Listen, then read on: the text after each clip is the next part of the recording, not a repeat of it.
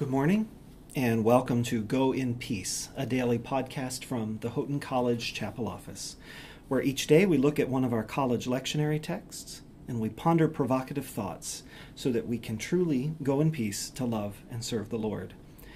Today is Thursday, September 24th. My name is Michael Jordan, and I'm Dean of the Chapel here at Houghton. I'm glad to be able to talk with you.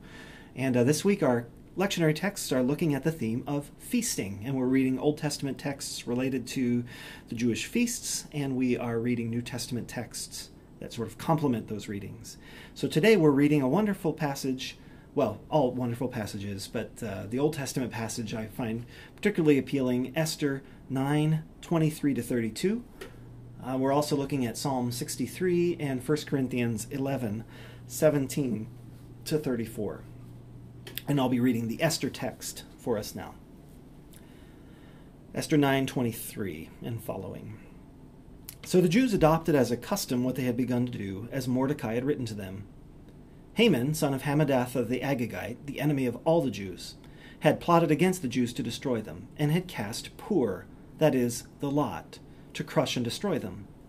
But when Esther came before the king, he gave orders in writing that the wicked plot he had devised against the Jews should come upon his own head, and that he and his son should be hanged on the gallows.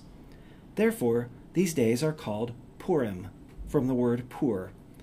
Thus, because of all that was written in this letter, and of what they had faced in this matter, and of what had happened to them, the Jews established and accepted as a custom for themselves and their descendants and all who joined them, that without fail they would continue to observe these 2 days every year, as it was written and at the time appointed. These days should be remembered and kept throughout every generation, in every family, province, and city.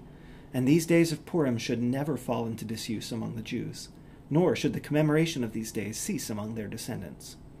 Queen Esther, daughter of Abihail, along with the Jew Mordecai, gave full written authority confirming this second letter about Purim.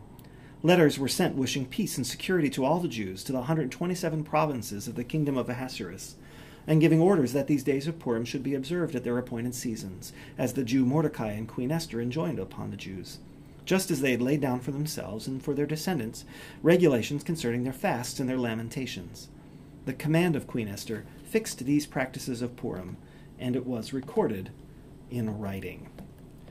So I love all the irony in the book of Esther, and I appreciate the reminder at the end of the text that they were enjoined upon to celebrate the feasts just as they had celebrated the fasts. Remember, that's part of what we've been talking about this whole week, is how God changes us through the process of feasting. And as we celebrate God's goodness and lean into God's goodness, we begin to intuit God's goodness as really real.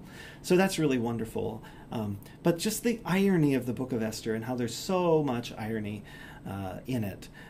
How Haman, this over-the-top evil sort of man, has this plot in place to destroy the lives of the Jews and indeed to wipe them out as a nation, but instead it all comes back on his own head.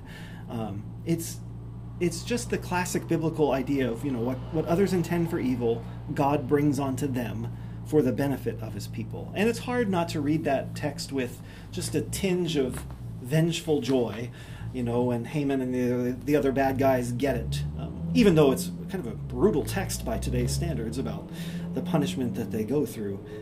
But it's a reminder that, of course, Haman wished the exact same thing on God's people, but God would not let that happen because of his deep love for his people. I don't think we have a Haman among us today. We don't quite have, evil rarely presents itself in such an over-the-top, obviously evil kind of guise like this.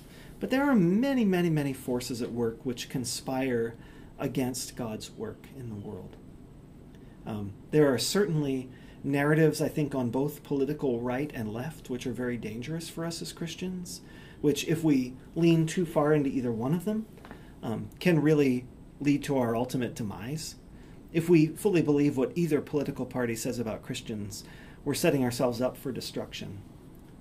But of course, there's many, many other forces at war with the gospel around the world. The wonderful thing to remember is that the God of Purim continues to care for us. And while we can hope that perhaps we will not cultivate such vengeful hearts that seek vengeance against our enemies, I don't want other people to be hanged and impaled because of what they've done to us.